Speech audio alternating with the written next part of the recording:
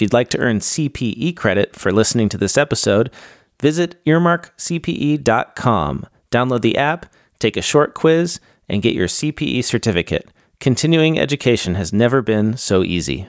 And now, on to the episode.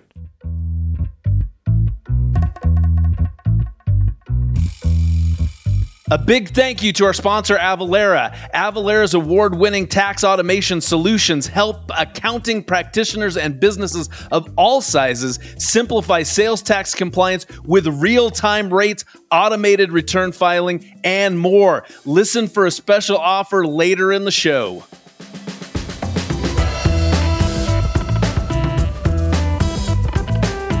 Hello, and welcome to another episode of Oh My Fraud, a true crime podcast, but instead of murderers, ours features employees who embezzle tens of thousands of dollars, but every now and then we get lucky and we also get a murderer. Hello, I'm Greg Kite.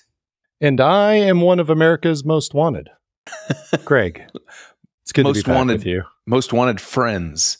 That's my friend Caleb Newquist. That's sweet of you to say. To launch into it, here's a question I got to you to kind of set us up for today's case. Is first off, Caleb, about how many jobs have you had in your entire life so far? Well, point of clarification here. Let's define job. Are we talking like employers? Do volunteer jobs count, or things and activities, some illegal, some possibly illegal, that made me money? Like I need some parameters to work with here. Well, I mean, okay, so that totally sparks my interest. I want to know about all of the possibly illegal ways that you've made money, but specifically what I'm talking about is like employer, like W-2 generating jobs. Okay, W-2 generating jobs. Yeah, it's more where you are an employee. Yeah, so probably close to 15. What about you? How many? Okay. I counted them up, and if I'm remembering everything correctly, I've had 15, which seems like more than what I would have thought. Like if I was going to guess, I would have said less than 10. But so follow-up question, how many of those jobs that you have of your about 15, because we're about the same, about 15 jobs we both have. How many, do you remember any of those jobs running background checks on you, and how many do you remember having a background check on? I mean, I don't explicitly remember having background checks run, but I'm almost certain that virtually every job I've had as an adult probably involved a background check. I did have this one. Yeah, probably. I mean, I just don't know, you know? Yeah. I do have the most memorable kind of related thing was I did have to take 2 drug tests to be on site at a large international investment bank when I was working as a big auditor. That's urine and hair, for those wondering, the urine and hair. Okay. And I think I may have gotten some low-level security clearance at some point. I don't know. I did some government jobs, so I think I had some security clearance at some point, but that expires pretty quick. And I mean, they definitely do the full Monty and those kinds of things. But yeah, like explicitly, I don't really remember. What about you? Lots of background checks? I think, how would I remember? I don't know. How would you remember? I swear that you have to be informed if an employer is running a background check on you. I don't think they can just sneaky run a background check on you. And part of my belief in that is you may not know this about your co-host, Greg Kite, but he is currently a registered, certified notary for the great state of Utah in the United States of America. It's a responsibility that's been delegated to me by the lieutenant governor of the state of Utah, which, I mean, pretty big time. Pretty big. I was gonna say it's a big responsibility being a notary. And no, I just had some stuff notarized the other day. I have been a notary for 3 commission terms, and I just started my 3rd commission term, and I had to specifically say I was okay with them running a background check on me, and they wouldn't run the background check until I told them. However, they also, and I think this is also the case with employers, they have at least in Utah, they have no responsibility to inform you of the results of their background check. So that's my understanding of the dance is they have to inform you that they're running one. You have to have some kind of consent for them to do that. But then after that, it's all just whatever. It's behind a curtain. I used to be a public school teacher in a past life, and I'm confident that they ran a background check for me then because I had to get fingerprinted to be a school teacher. So I'm pretty sure they're not going to take my prints if they don't run a background check on me as well. That would seem a little strange. And why do they need wait, whoa. Hold the phone there. Why do they need your fingerprints? Because school teachers are the most likely makers of meth. I don't know if have you ever watched a TV show? So I think it's to track down meth deal. That's my guess. I didn't. That's only after that was only after 2006 though, right? Yeah. So if I read your comment correctly, you approximate about 20% of the jobs you've had background checks. Does that sound right? Yeah. I'd say it's probably around then 20 to 30% of them. So here's some interesting stats. According to the ACFE, who and we look at their stats a lot when we're doing this. They produce their biannual report to the nations on occupational fraud, and they say that that's barely over 50% of all organizations run background checks on employees at all, which again is interesting because I'm thinking it was only about 20% of my employers who did it. And of those that did run background checks, 13% of them revealed some kind of red flag, but the organization went ahead and hired those people anyways. So some interesting stats there. That's like 1 in 8 employers. So you're saying to me that all the employers that run background checks and then find a red flag, of those, approximately 1 in 8 of them still hire the person. I'm just wondering that, but I mean, let me ask your opinion about as someone so knowledgeable about fraud.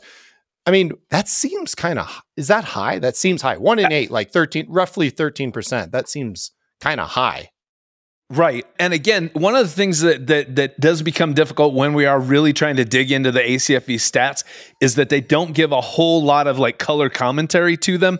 And so when they say 13% of background checks revealed some kind of red flag, I don't necessarily mean that what that means is that someone had a minor in possession of alcohol charge 15 years prior. I do think that what that means, well, actually, I know I do, because when you do break this down, the 13%, they do disaggregate that, and they say that there's 4% of those people who were charged with a fraud-related crime, and 9% of those people who were charged but not convicted of some fraud-related crime. So those are the kind of red flags that we're talking about, and that the organization still went ahead and hired those people regardless of that being in their background. There's definitely jobs that have less likelihood of committing fraud. I know that accountants are the most likely department to commit fraud, but only 17% of frauds are committed by people who are in the accounting department. So that means there's still 83% of frauds that are committed by the janitors, because those are the only two departments that are in any organization, is accounting and cleaning and maintenance. So I'm just saying, there's a lot of janitors who are stealing a whole lot of mop heads, and you got to be careful of that, because that's going to affect your bottom line. Now, listener, when we come back from the break, we're going to tell you about a crazy $200,000-ish embezzlement scheme, and the whole damn thing could have been prevented with a simple background check.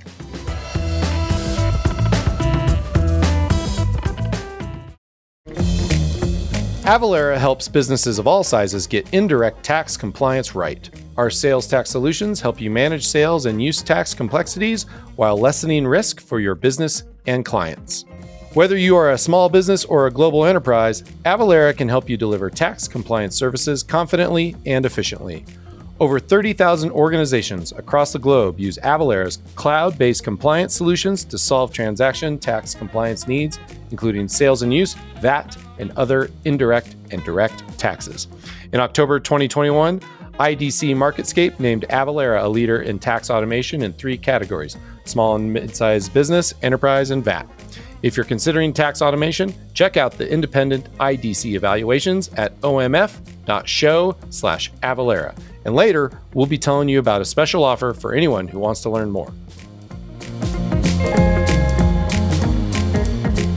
In this episode, we're going to tell the story of James Ruppert, a guy who stole $200,000 from not one, but two different volunteer firefighter organizations and some very vulnerable individuals as well.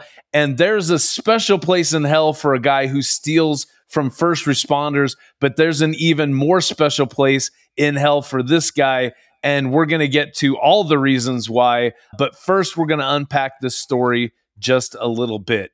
So, Caleb, James Ruppert, the story starts, actually, where we're going to start the story is in Scotland County, North Carolina in the mid-1990s. Whoa, where is Scotland County, Greg? Do you have any idea where Scotland County, North Carolina is?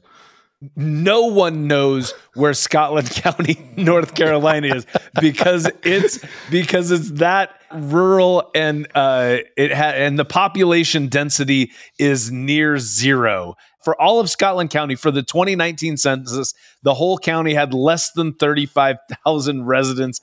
Its biggest city was Laurenburg, that had over 15,000 people in that. So that was, close to half of the entire population of the whole county. Let me just point this out, and I've mentioned this on previous episodes, but I come from a small town. The county where I come from probably has a population density smaller than this. Really? Somebody can fact check me if they want. Valley County, Nebraska. Go ahead, knock yourselves out. But I love a small town. I love a small town fraud, Greg. That's what I'm trying to say. And that's exactly what this is. And I think the small, some of the dynamics in a small town actually helped this guy perpetrate this fraud. James Ruppert, he moved to Scotland County, which again is in eastern North Carolina. Prior to that, he lived in the far west end of North Carolina, and he moved there in the mid-1990s. And this guy, so listen to this character that we have. Everybody loved this guy. He was a volunteer with the Stewartsville Volunteer Fire Department, one of the organizations that he ended up defrauding. He also was a volunteer at the Scotland County Firefighters Association. He volunteered for the American Red Cross and for the Republican Party. This guy was just volunteer of volunteers. He also was the pastor of the Sandhills Community Church, and he was a licensed insurance agent. And he created a company called American Insurance Marketing, and so he did his insurance agent stuff through his own insurance business. And one of the things that I read in the different research that I did on this case was that there was a lot of people in Scotland County who described James Ruppert, old Jimmy Ruppert, as being one of the nicest people you would ever meet. That he was a beloved figure in this small community. Yeah. And again, I think that's one of the things that if you ingratiate yourself to a small community, you earn the people's trust, and then you can fleece them. Yeah. Yeah. I mean, he is definitely ingratiated. I mean, yeah. Just based on the volunteer work and then having a business and then spending your Sundays doing that thing. I mean, yeah, I don't know. Seems a little like a busybody and to prey on some small town folk. Right. Well, and it's interesting too, because you kind of wonder which, what was the cart and what was the horse? Because I know he's got his business of his insurance company, and I could see a lot of people going, hey, if I really want to make my insurance company really work, I need to network with people. Oh, is there a way that I could be a pastor of a church? That's a great way to network with people, and then I can sell more insurance doing that. Or was it the other way around, where his main thing was pastoring, and because he was a pastor of this church, he was like, hey, I'm going to be, that's just where his heart was. And I'm going to start volunteering for these organizations because I'm a giver is what I am. And the insurance thing is just to pay the bills so I can do this other stuff that's more meaningful to me. It's hard. It's that's the sort of stuff that we don't know, which was the cart and which was the horse on that. But yeah, I see what you're saying, because people are fascinated with stories of hypocrisy, is what it is. Yes. And I don't think it matters. It doesn't matter what the hypocrisy is. If you're wherever you're at, if you're being a hypocrite, that's always fascinating to people, because you're saying one thing and you're doing another thing. Yeah, it's a double life. Yeah. And again, in my research, I found there are many entire websites that are devoted to clergy that have committed crimes. I think one of them was clergiesgonewild.com. So yeah, go check that out. Nice domain. You nailed that one. Yeah, it is. Somebody. It is. Well done. So here's what started happening. So he came into this community in the mid 1990s, and he immediately started doing all this volunteer work. All that stuff was almost right from the get-go from when he entered this community. But then in 2000, Rupert, he opened a secret checking account in the name of the Stewartville Volunteer Fire Department, and he did so by forging the signatures of the fire department's treasurer and secretary at the bank. So that was in the year 2000. And then it was a year later, in November of 2001, when he convinced the board of directors of the Stewartville Volunteer Fire Department to move a $10,000 certificate of deposit from their normal bank to the new bank where he opened the secret account. And he had said that, hey, this new bank has better rates than the bank that we're at right now. And so this is one of the weird things about this. It's very complex. And I don't feel like James Rupert was some kind of financial genius. I think he was just making it up as he went along. And he just sort of fell into a very complex system.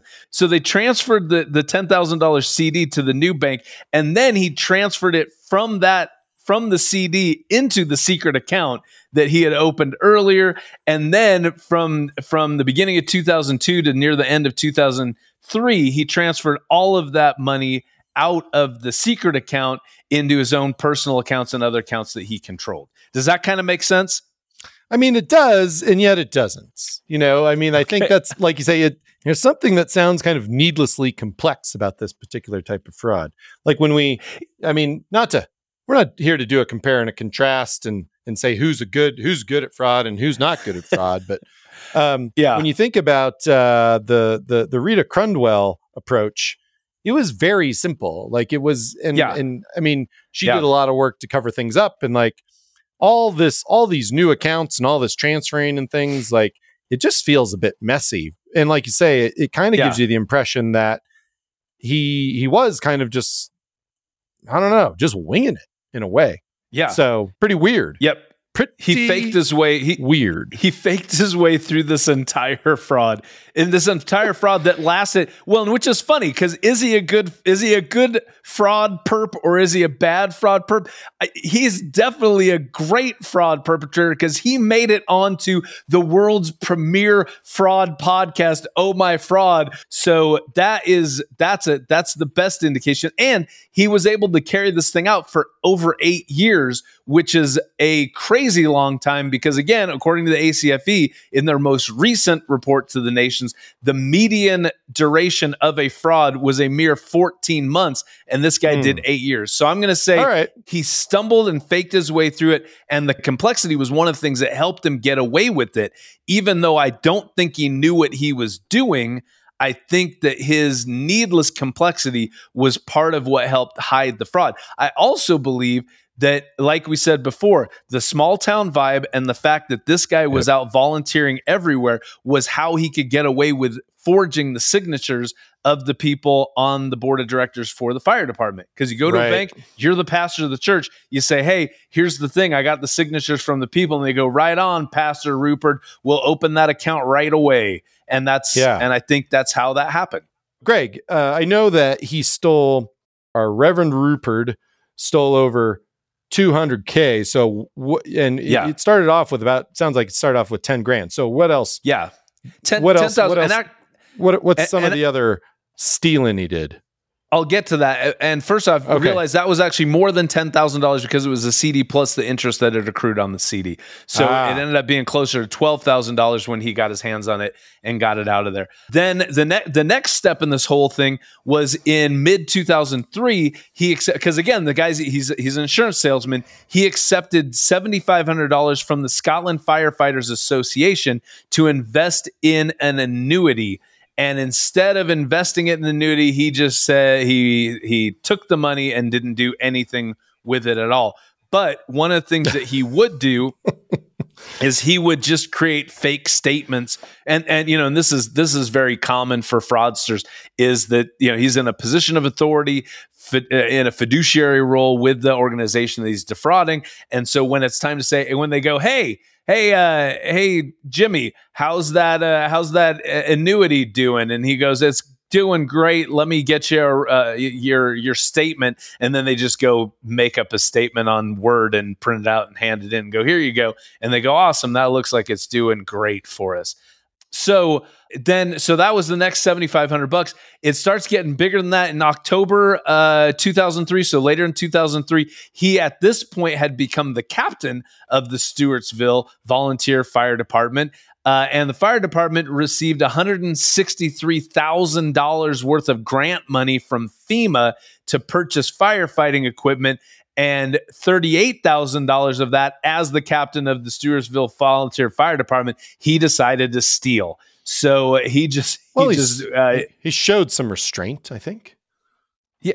Well, and again, he kind of did, because I don't know. Maybe I'm going to just blow my wad with this guy right now. But when he was on trial, he said that he never intended to steal anything ever. He justified the entire fraud by saying he intended to take the money temporarily and to pay it all back in full. So I think that's why he didn't take the whole $163,000. He just took the $38,000. I think that's why it took him over a year and a half to bleed out the first $10,000 that he stole from the fire department, because I think it was like, I can, it's there. I think I can pull this out, but I'm going to put it back in as soon as I make the money back, I think that part of his plan. Again, I don't think he was a smart dude. I don't think he was a financial genius. Yeah. It's weird that I think in a lot of frauds, the idea that you hear this explanation all the time, right? Where people are just like, well, I wasn't really stealing it. I was just borrowing it. Right.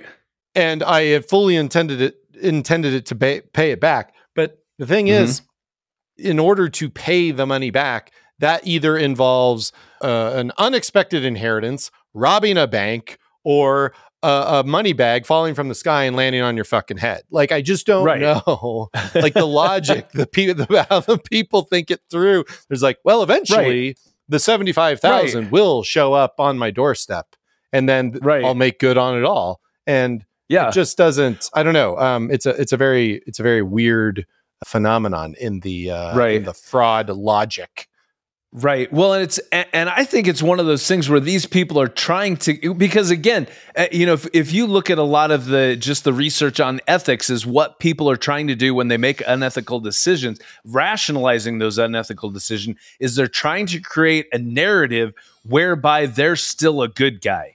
And so his narrative was, I'm not stealing this. I just need it right now to get me out of a pinch, but I'm going to pay this back. And then you can continue the fantasy. And I could see, and again, this is 100% speculation, but I could see this with him owning his own business, is he could say, this time I just borrowed $38,000 from a FEMA grant. And then you go, okay, how many annuities do I not need to sell to get a commission to get $38,000 back? Oh, it's this many. Oh, I think I can swing that. And then you go, okay. And then you go, cool. And then you don't ever think about it again, because you sell zero annuities. You sold zero. Exactly. But he could have sold more. Yeah, exactly. So then, just to burn through some of these other things. In 2006, he stole another $7,700 from the fire department. In 2007, which at this point he was the president. So he at one point he was the chief of the volunteer fire department. Now he is the president of the Firefighters Association, where he stole $13,000 from the association. And then just failing upward. I love it. Just failing upward. Right, exactly. He's moving on up as he commits these crimes. And then in 2007, and this was very interesting, in 2007, he stepped down as the treasurer of the volunteer fire department. So he was the chief. Mm-hmm. He probably was doing both duties where he was the chief and the treasurer. Nobody ever really broke down the timeline of when he had what hat on for this organization. But again, small town volunteer department, chances are he wore multiple hats at any given time. But before he stepped down as the treasurer, which I think that's interesting, period, that he would step down. Because I would think with what he was doing, he would say, I'll be damned before I stop volunteering as the treasurer of this volunteer fire department to just make sure nobody ever caught him. But what he did instead, and again, this seems smart, is that he opened a new, not secret checking account at the same bank where he had the secret checking account. He transferred $15,000 to the new account, and he totally closed the old account, which prevented the new treasurer from seeing any of the fraudulent bank account history that it had there. Because again, he was the only person who was able to get, who was on the secret account. That's how he was able to transition out of treasurer and not be immediately discovered for what he did. But then the very next year, the guy makes the dumbest mistake that he's ever done, where they get another grant to go buy some equipment, and I guess they go and actually do purchase some equipment, and then right after that, he goes to the treasurer of the fire department who succeeded him.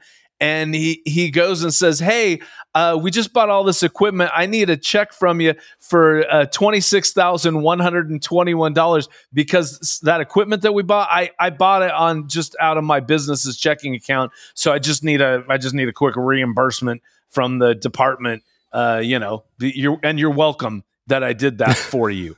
So, but again, this guy was beloved and he was trusted. And so the new treasurer was like, well, that's a really that's bad business to do. Bad business for the fire department, bad business for your insurance company. That's sloppy.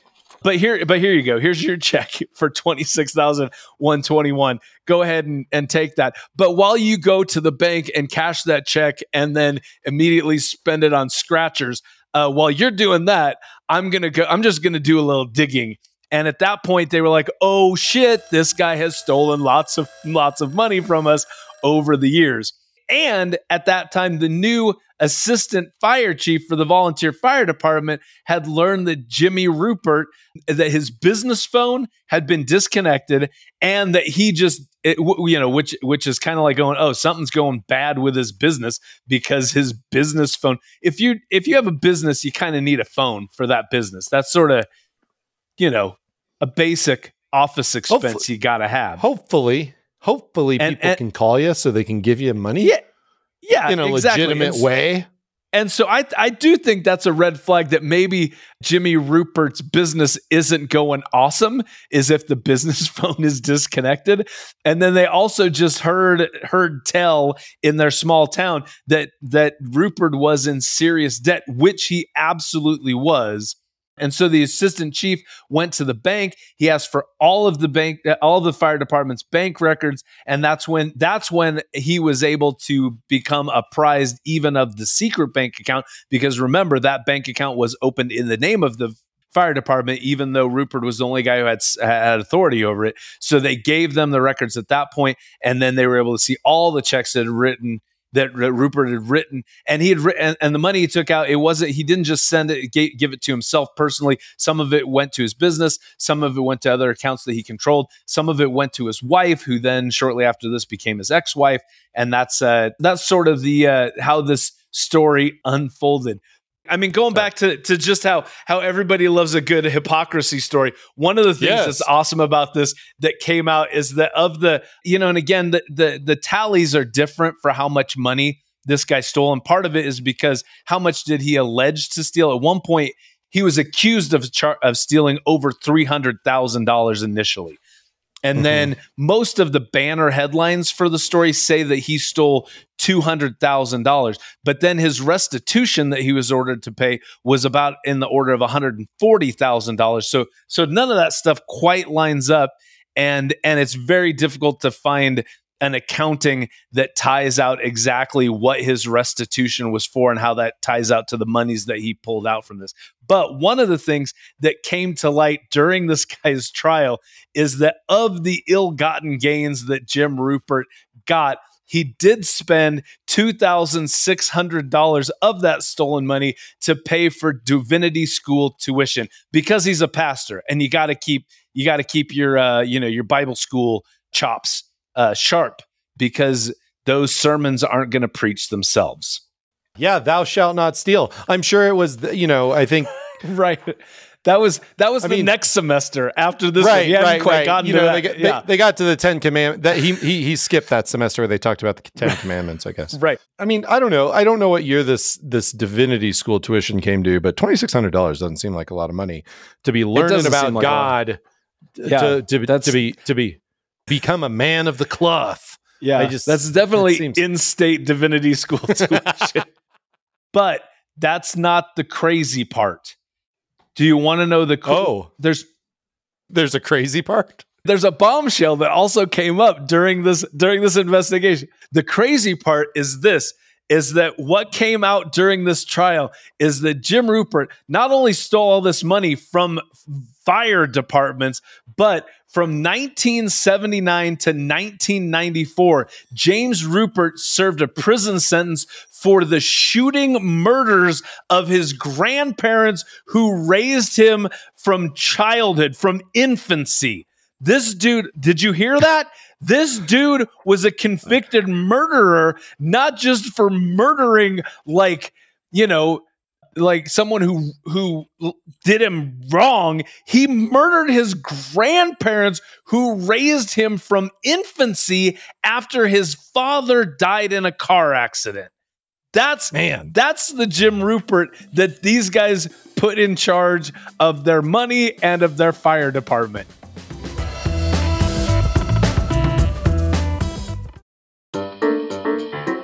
Did you know that 52% of accounting practitioners, large and small, still rely on spreadsheets and manual processes for sales tax compliance? Why not move your accounting practice to the 21st century using Avalara for Accountants? The Avalara for Accountants compliance automation platform helps accounting service providers grow their client base with sales tax prep and filing, business license management, and more. Avalara Managed Returns for Accountants was recognized as a best product in 2021 through CPA Practice Advisors Technology Innovation Awards. Want to learn more? Later, we will tell you about a special offer.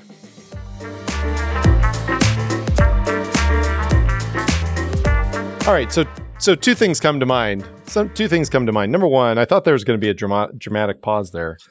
And then number two, maybe his grandparents were jerks. I know it doesn't I had very sweet grandparents. I don't know about you, Greg. Oh my gosh. Grandparents were very sweet people. And so, but I had some friends. Those grandparents who got murdered had it coming. Look, we're going to get into it. And so, it's crazy that someone would kill their grandparents. It's not. They could have had it coming. They could have had it coming. Yeah, well, I'm going to say they didn't. Just going out on a limb, saying that they didn't, and that James Ruppert was a bad person. That's where I'm. That's where I'm going with this. So here's the story. Here's the story. If you'd like to read it for yourself, there's a link to an article in the show notes. But what they said is that Jim Ruppert was 17 years old. He was living with his grandparents because they were raising him. And sometime in the wee hours of the morning, there's some construction workers who are working right near his grandparents' house, and they see Grandpa Ruppert running out of the house in his bathrobe. They see Jim Ruppert running out behind him with a shotgun.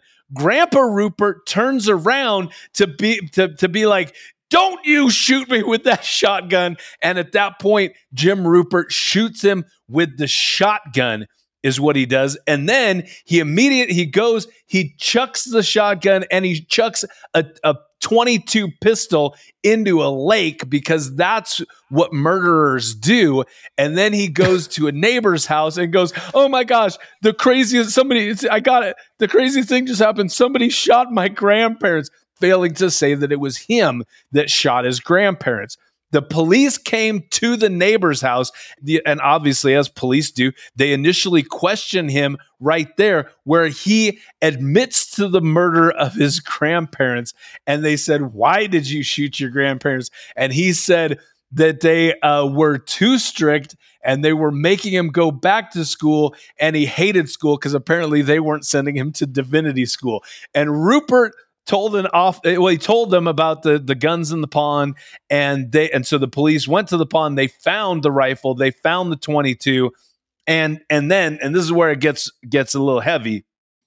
If murder of grandparents wasn't already heavy, but they did find later that the grandpa was shot twice with the rifle, and that the grandma had been shot 5 times with the pistol.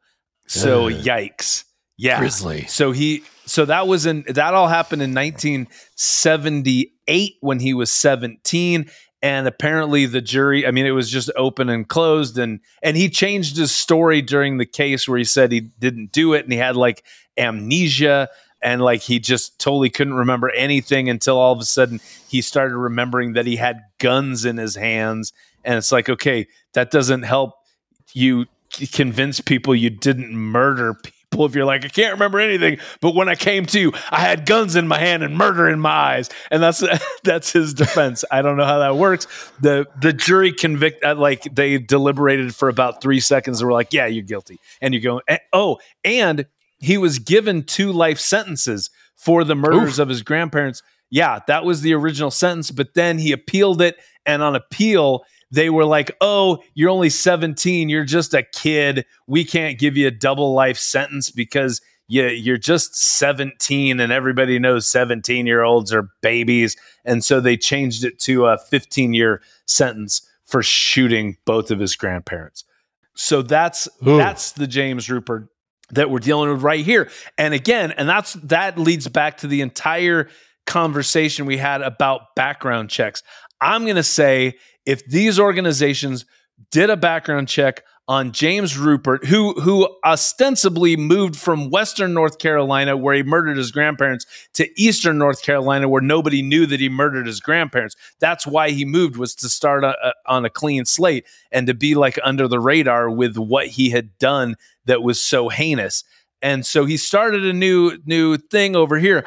I'm going to say, if the church or if the volunteer fire department or the firefighters association, if any of them had done a background check on him and found out that he was a convicted murderer of his grandparents, they probably would have found another candidate for all of those positions. Your hot take on that, Caleb Newquist? Well, he clearly didn't have Atticus Finch as an attorney, but barring that, if you run an organization and you run a background check on someone and they did 15 years for murder, even if you are a very forgiving and understanding person, you probably have some questions, Yeah. There'd be a discussion at least. Yeah. Right? Maybe. Yeah. Probably. I think so. Yeah. And so it's not unreasonable. I'm not saying it's an unreasonable thing. And I'm not saying, and you're saying they would probably go with somebody else, but also if this person, he gets into a community and he's very affable and he's like you say, he's ingratiating himself. Yeah. I think even if it had come up after the fact, there's a lot of speculation going on here. So I don't know if this is what we should be doing. Yeah. But you could say, small town. Absolutely. This is our podcast. We get to speculate ad nauseum. Okay. But I like the disclaimer. This is all. This is all us and our brains. But this is all in our brains. But what I'm saying is, if a guy like that, even if it were to come to light, right? You think in a small town where he's really become part of the community, people are just like, well, shucks, Jim, you didn't tell us about murdering your grandparents. He's like, yeah. Well, can you blame me? And people are like, nope, seems pretty understandable. You'd want to get a fresh start, et cetera, et cetera. And he could carry on with the financial shenanigans and no one would be to the wiser. I guess what I'm saying is, I think we end up in the same place, right? You mean with him, if he had been transparent with that, or if the background check had brought that up, that people would have been like, oh, I guess people murder grandparents from time to time, and so you're good. Go ahead and continue to run our fire department and our church in our small family values rural community. Maybe. Come on, who hasn't murdered a grandparent? We all have 4 of them. Maybe I'm way off base here, but I'm confident. I'm confident that he would have been shit canned immediately if that came to light after the fact, and if that was known before he was given any of these positions. There's no way anyone would have given him any job except possibly a janitor at the Sandhills Community Church, and that would be it. And this is my stereotype of small rural town America. They're going to say, oh, we can't have a murderer as our pastor or as our fire department chief. So that would have shut it down. I could see that as a possibility. What I'm wondering is, though, while we are kind of speculating and armchair psychoanalyzing here. Right. What's interesting, and there isn't a lot, maybe you found it in your research, but like there's no indication that Rupert was, it's not clear as to the motive. Like money troubles, yes, but there seems to be even like a psychological thing going on here where he like, because, and I don't think we mentioned it, but but he also stole money from his mother-in-law. He stole money from a widow. Right. He stole a couple's life savings. His friend who bailed him out. Yeah. He forged one of his friend who bailed him out. He forged the guy's check.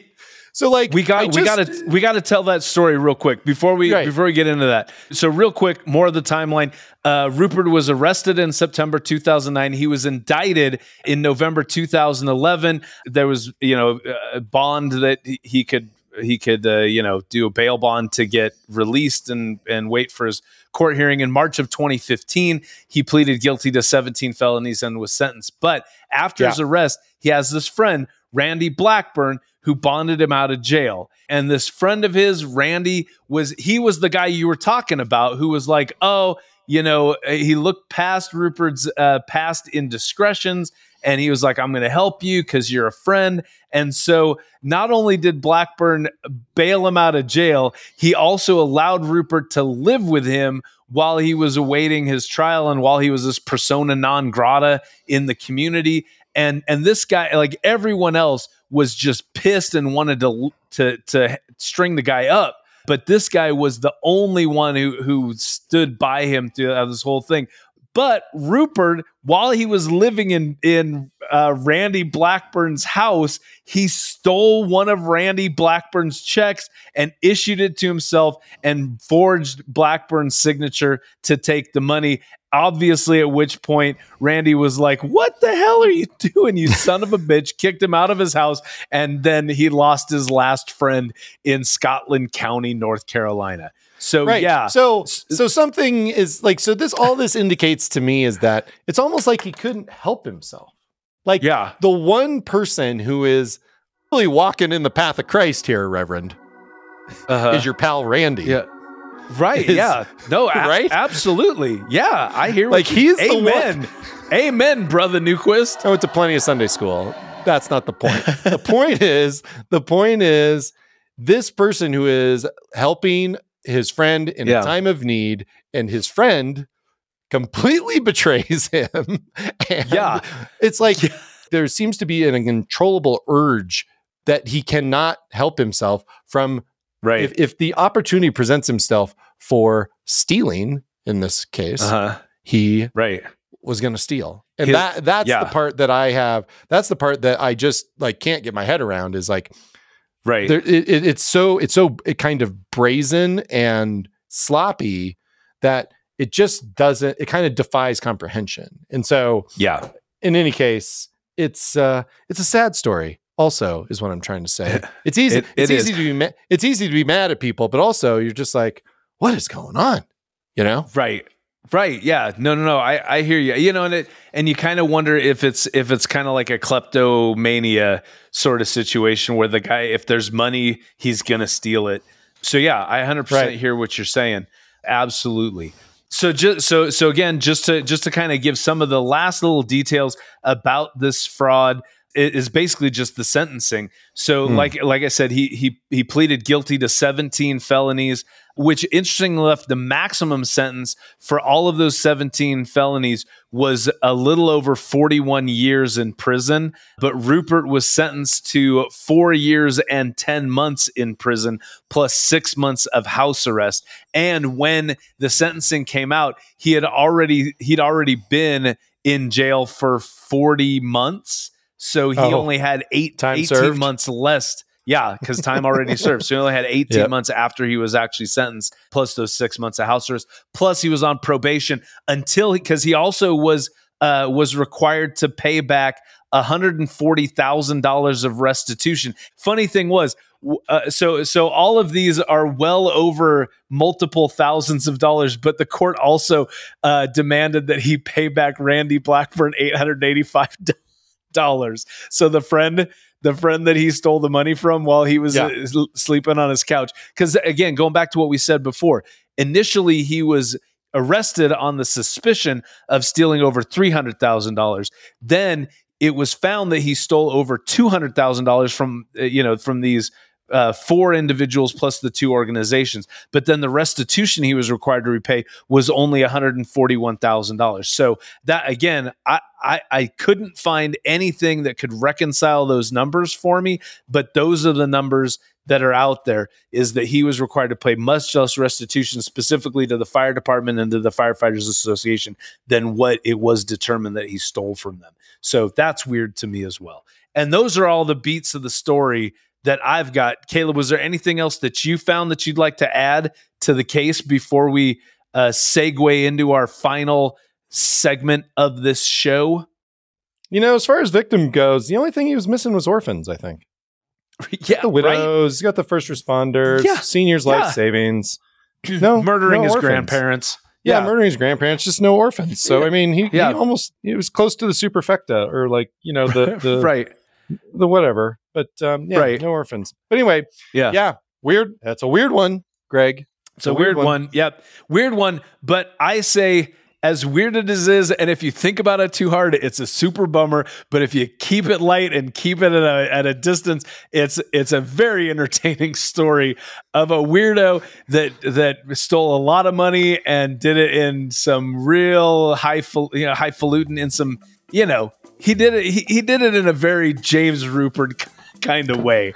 I'm gonna say it like that.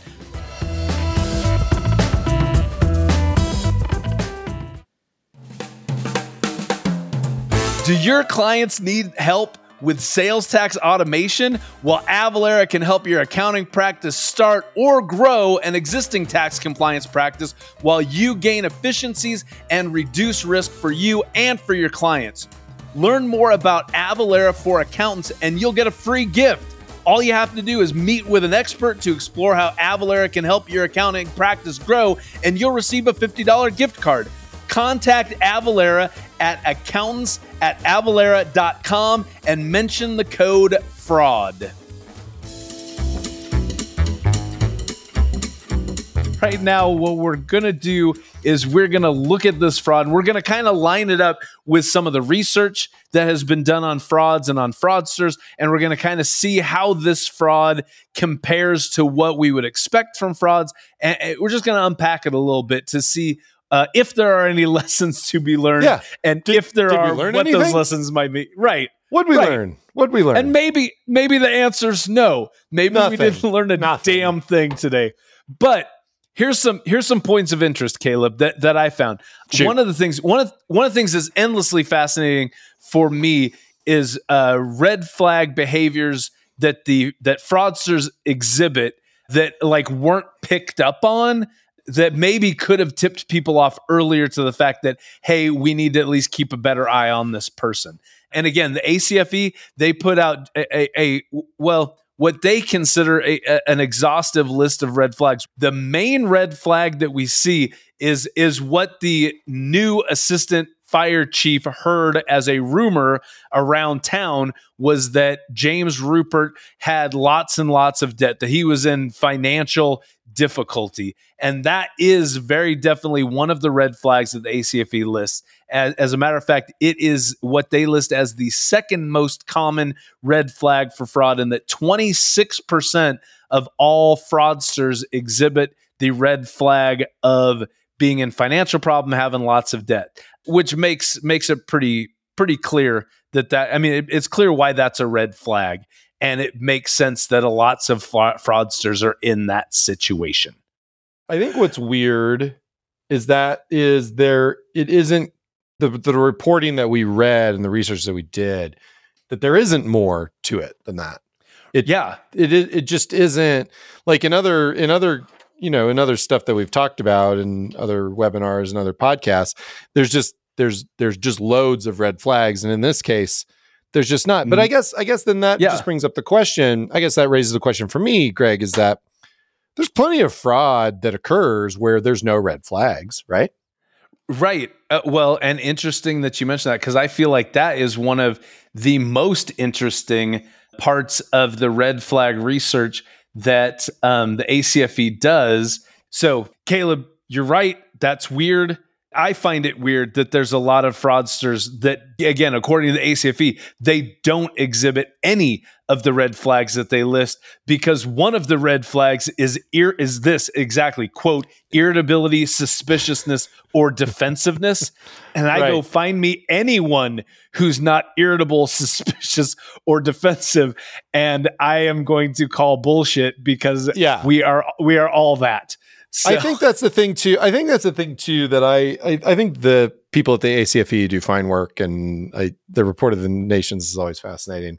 But there is something kind of general and very non-specific about some of these things. And we've talked about these in other discussions, but like, a wheeler dealer type. I'm like, you know how many fucking wheeler dealer types I know? More than I care to fucking think about. Okay. Right. Like, and especially like in CEO, it's like, oh, he was a demanding CEOs, that is a common trait of a fraudster. I'm like, are you kidding me? They're all fucking demanding. Like, and so that's the thing, is like, so much of it is circumstances and context, and maybe this is all obvious, but to me, it is, things like you say, financial difficulty, the pressure that a person is under. What is it? It's kind of like Minority Report, right? If you turn the fraud triangle into some artificial intelligence, people that are experiencing pressure and have rationalization and have opportunity. Yeah. I mean, would that fucking fraud triangle robot be arresting people left and right? Probably. It would be. Absolutely. Yeah. I mean, and if it was looking, if it's looking for the red flag, because again, like you're saying, all of this stuff, because I believe how they compile the data is they go to their members and they say, how many frauds, they just ask them for a breakdown of the frauds that they investigated in that particular time period, and then they ask them for those frauds what red flags were exhibited. And I'm sure a lot of the investigators go, I didn't really know who the fraudster was, I didn't get into their personal life, so none. Right. And that's and they just leave it at that. So, but then also there's lots of subjectivity to that too, because what does financial difficulties mean? Does that mean that do I have a financial difficulty because I just went to Hawaii last week and I wasn't able to take a helicopter ride? Was that my financial difficulty in Hawaii? Right. I would like to say yes, it was. So yeah, there's a lot of on the other end of that spectrum, and maybe I'm belaboring the point at this point, but if financial difficulty means, well, he's living paycheck to paycheck, it's like, all right, well, you've narrowed down the suspect list to roughly 250 million people in the country. Right. Exactly. And that's so that's these exactly are the things where I'm just like, you can say financial difficulty, but it means something, but it also means very little. Well, and just to say that, flip it around. So that means that 26% of fraudsters are having financial difficulties. That means that 74% are independently wealthy. Is that right? Is that what that does mean? So that's you can flip all of those around. So the only other red flag that I was able to find that James Rupert exhibited was past legal problems, because clearly he had past legal problems, and 5% of fraudsters exhibit the red flag of having had past legal problems. And again, to me, that was the crux of this entire case. If they knew about his past legal problems, they would have weeded him out, and he would have never had the opportunity to commit this fraud in the first place. Perhaps. Now, the next thing I want to do real quick is I just want to go through the fraud triangle, and just to identify the different things that were there. And the first part of the fraud triangle, and I think the most important part of the fraud triangle is the opportunity part, because if there is no opportunity to commit fraud, then fraud will not be committed, which kind of goes back to what you were saying earlier. If someone does have a criminal record, maybe hire them in positions where there is an opportunity to commit fraud, or where it's so minimal that it's immaterial. And so when I look at opportunity, the way that I unpack that is I say, so what internal controls were either missing or could be overridden by this person? And when I look at this fraud, I say, all the internal controls were missing, and anything that was there clearly could have been overridden. Are you with me on that? There's no separation of duties. I didn't find any idea that there was internal audits or external audits that were created, and I'm assuming that there's not going to be, because either an internal audit or an external audit would have immediately surfaced the fact that this guy was siphoning money out of these organizations. Yeah, I think you're exactly right on this. I mean, it's a common scenario where you're in forget about small town. We're just talking about a small organization. We're talking about a volunteer fire department. We're talking about a firefighters association. They may not even have any full-time employees. Right. And the other thing that kind of happens in these small nonprofits is like, no one wants to be responsible for the money. So when somebody steps up to be responsible for the money, everybody's like, whew, somebody's responsible for the money. Yeah. Thank God somebody's responsible for the money. And so those circumstances put these small nonprofits and even and small businesses, as we've talked before, small organizations are just at a much higher risk, just because there's not enough people that have the sophistication or the knowledge or even the willingness to do the jobs. And I think one point that you've made on several occasions is it doesn't have to be complicated. And so I'm just curious, in your mind, what's a simple control that would have, I think I know the answer to this, but what's a simple control that could have been implemented in this situation? I mean, to me, the basics of internal controls is the separation of duties. Is that what you thought I was going to say? Yeah. No. Yeah. Because if you've got, if you separate, nope.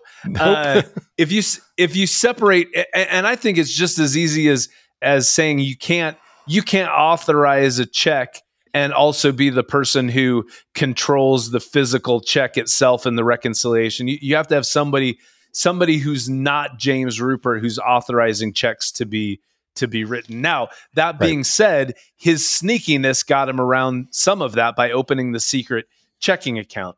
But, so then on top of that, I would have to say there's got to be some sort of just basic financial review, if not a full-blown audit of these organizations on a regular basis. Some kind of oversight that's being done. But like you said, when you get super small organizations that are volunteer in nature, that are in very, in very sparsely populated communities, because, like you said, small nonprofits, small governments, small businesses are all disproportionately affected by fraud because they just don't have the sophistication or the manpower to do these things. So it's like, it's easy to say, here's some simple internal controls that they could have put in place, but they didn't. But then you also go, it's kind of like saying good nutrition is very simple.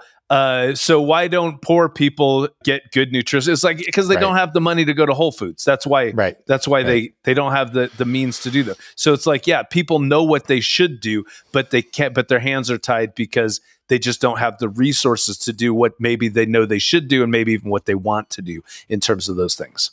Yep. So next, and this is pretty straightforward, the rationalization for this, we talked about it before, the apparent rationalization for this, and I think this is one of the things that weirds you out, Caleb, is the only thing that we had was his, and this is the quote that he had from his hearing. He said, "I had no intention of stealing anything permanently, only using it and replacing it, that I was not sinning, that I was not breaking any laws or rules." So he thought he was doing fine just by going, I'm just going to borrow it for a second and then give the money back. And that was his rationalization. But it seems like you want to call bullshit on him for that. Is that true? Yeah, that is true. Okay, I guess I don't like, I'm very much, I'm a church and state person when it comes to this. Like your religious, the basis for your values, if you're basing, your religious beliefs kind of inform the behavior that you're out in the world, you don't get to have it both ways. Like you can't just be like, well, the Bible says it wasn't sinning, so it ain't sinning, or it ain't wrong. There's still laws on the books that say, hey, you can't do that. You can't take money that doesn't belong to you. Even if you intend to pay it back, you can't take it if it doesn't belong to you. So I just don't know, like, if he wasn't breaking any laws or rules. I mean, I don't know. I don't have the background in ethics to like pinpoint like the school of thought that this kind of lands in, but it's a pretty clear-cut case of right and wrong. It's like if you take things that don't belong to you, then it's wrong. Right. And again, well, intent is bullshit. The intent is like his intent is bullshit. Well, yeah, but I want to say that he was self-deluded. That I believe this.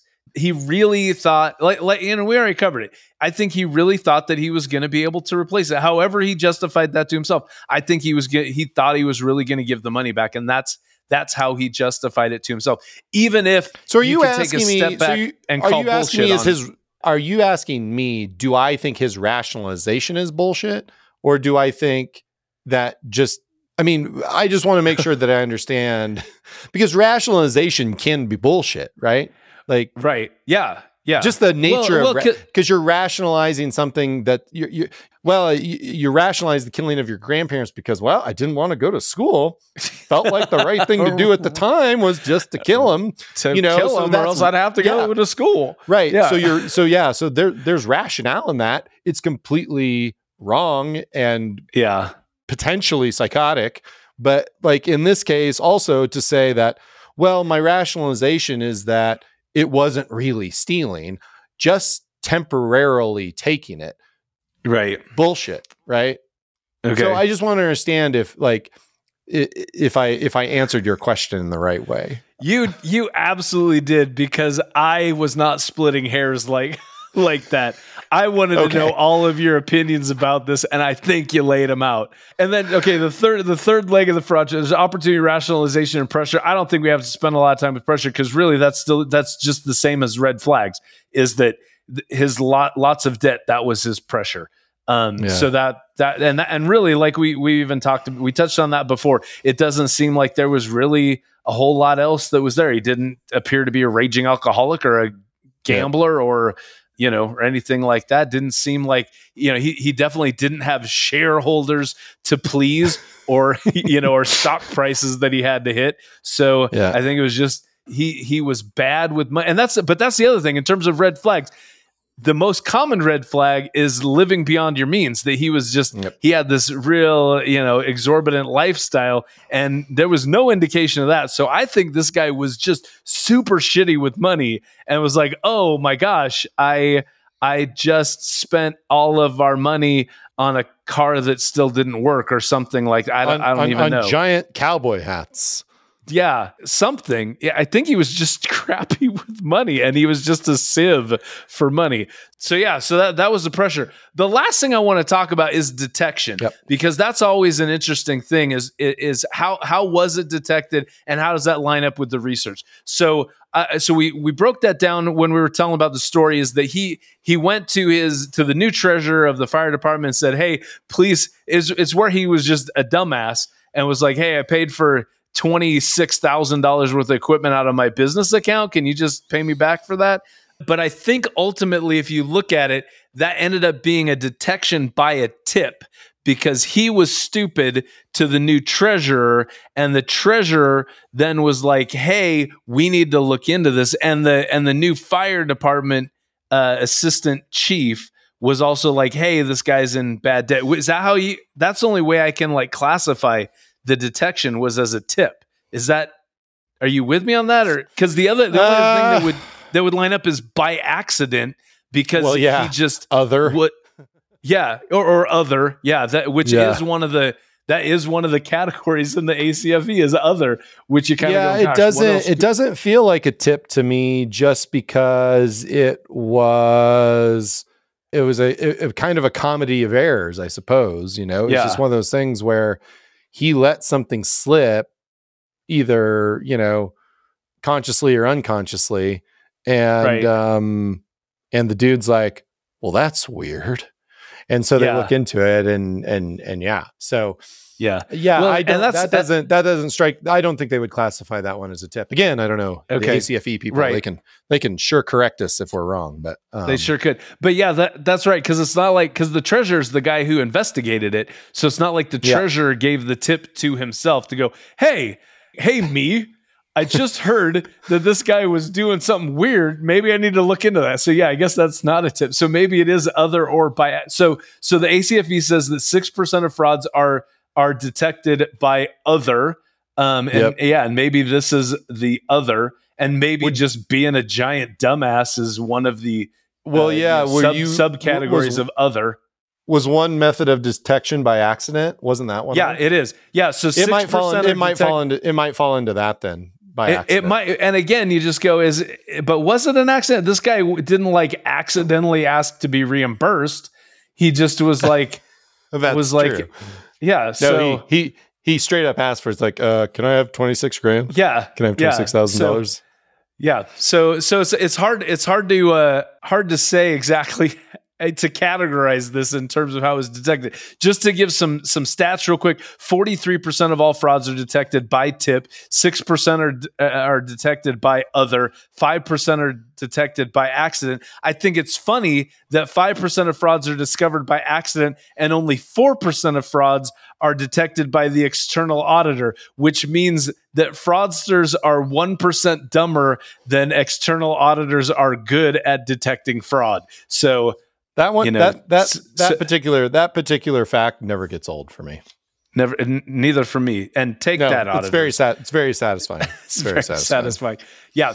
But also, I mean, again, in terms of best practices and what people can do, if a company does not have some sort of way for like a tip hotline or some sort of some way for people to communicate their tips to management, you get that's just a basic thing that you got to put in there to help detect frauds early enough so they don't go on for 8 years and become a $200,000 fraud. And they can be, the sooner they're found, the less damage that they do. Any other things that stick out to you about this case? And obviously, the big one that we've already hammered a lot is do background checks. I think you got to do background checks on people. Yeah. Otherwise, you're gonna look horrible when it turns out that you hired a murderer. Yeah, I mean, I think in the spirit of background checks, I think something we talked about before taping was that they are kind of an imperfect thing because there's some thorny issues around it, and because of people that have criminal backgrounds, and it's been difficult. It's been disproportionately difficult for people of color to get back into the workforce if they've been convicted of a crime. And so, acknowledging kind of the flaws within background checks and being more mindful of how you use them I think is something that everybody should do.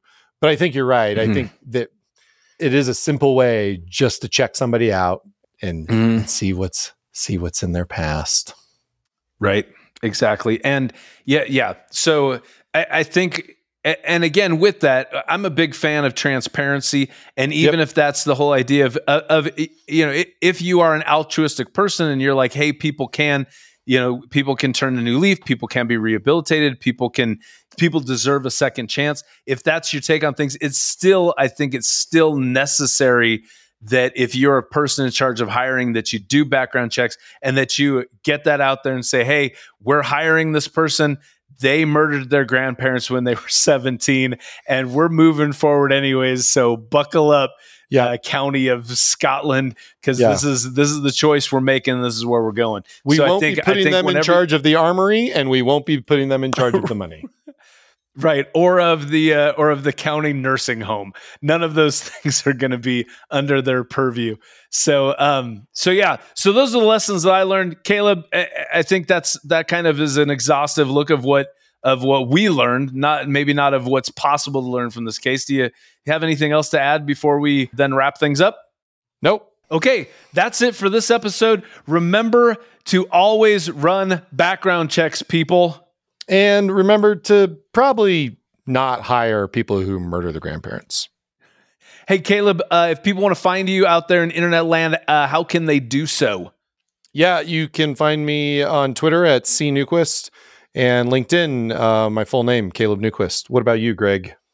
Twitter, I'm at Greg Kite. And on LinkedIn, I'm Greg Kite CPA. I'm the bald one with glasses and a beard. So if you find that picture, you found me. You just described most of Portland, Oregon, I think. Right. Well, I have this. Here's a reality of being a bald guy with glasses and a beard. Is we're all indistinguishable. I can't tell us apart from each other. But if you find a Greg Kite with a shaved head and glasses and a beard, that's the right Greg Kite. All right, and I think that's it for this episode. Caleb, you want to read us out? Oh My Fraud is written by Caleb Newquist and Greg Kite. Our producer is Blake Oliver. Sound design, editing, and mixing by Zach Frank. If you like the show, leave us a review and be sure to subscribe to the show on Apple, Google, Spotify, or wherever you listen. Join us next time for more avarice, swindlers, and scams from stories that will make you say, "Oh my fraud." My fraud! Thanks for listening. I hope you enjoyed this episode and that you learned something new. And if you did, wouldn't it be nice to get some CPE credit for it? Well, I've got great news. My new app, Earmark CPE, offers free NASBA-approved CPE credits for listening to podcasts, including this one. Visit earmarkcpe.com to download the app, take a short quiz, and get your CPE certificate. That's earmarkcpe.com.